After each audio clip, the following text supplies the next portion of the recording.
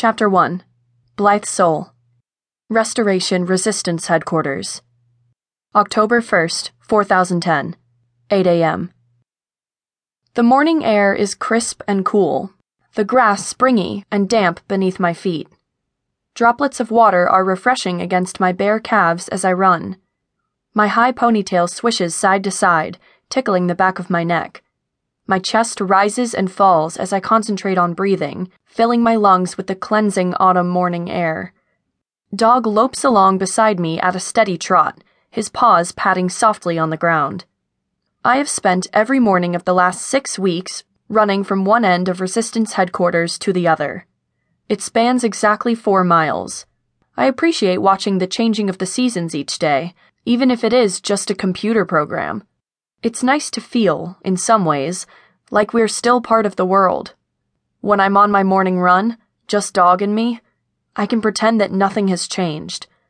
I can almost imagine my Atlanta neighborhood with a park very similar to the one I'm running in, ringed in pine trees.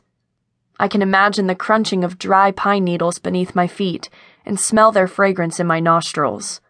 There is no resistance, no restoration, and no evil president. The MPs have no cause to suspect a young girl out on a run with a dog, and they don't spare her a second glance. There is no Dax, confusing me with feelings of friendship intermixed with lust, longing, and love. There is no Jenica, staring distantly with dead eyes, quietly mourning the loss of her baby, aborted out of necessity because of the cruel nature of our society. There is no Olivia, whose night terrors now rival mine, and whose rapidly thinning frame reminds me every day of how we failed her. There is no Gage. Actually, even in reality, there is no Gage, because he's gone. He's gone because I cast the deciding vote. Make no mistake, I'd do it again in a heartbeat. Reality is crueler than my fantasy. In reality, the Restoration is very much alive, and in counterpoint, so is the Resistance. The MPs will never see me as just a girl. They fear me, what I am, and what I have the potential to become. In reality, Dax is here daily, a continuous reminder of my flaws and inability to love anyone completely, the way they deserve. In the real world, Olivia and Jenica are shells of their former selves. The former has sunk into herself and retreated from the world. The other lashes out at it, with all the venom and malice she possesses. No matter how much I want to try to imagine an alternate reality where things happen differently, I am always snatched back to the present. No matter how fast or hard I run, I cannot outrun Gage. His absence is more torturous than his presence, when I'd thought it would be the other way around. I thought that by sending him away, I would finally be able to put my turbulent feelings behind me.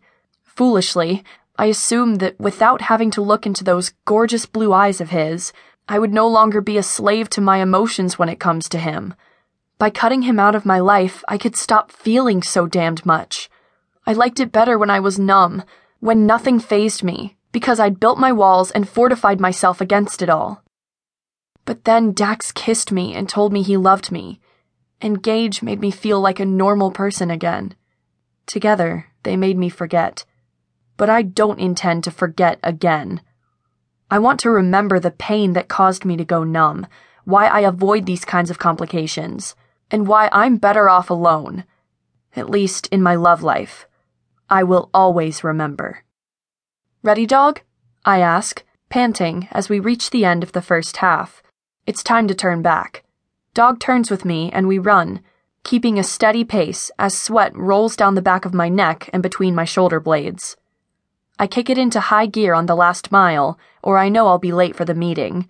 We have a mission today, and I don't intend to miss it. I need some fresh air and stimulation, and possibly to kick some MP ass. Or some reject ass. I'll take either. It's been a week since our last patrol, and it was pretty tame. I'm hoping for more this time. Anything to pull me out of the funk I'm in. When I reach Moseley Hall, I pause on the steps, fighting to catch my breath as I rest my hands on my knees. Hey, Blythe. I glance up to find Laura Rosenberg returning from a run of her own, and smile.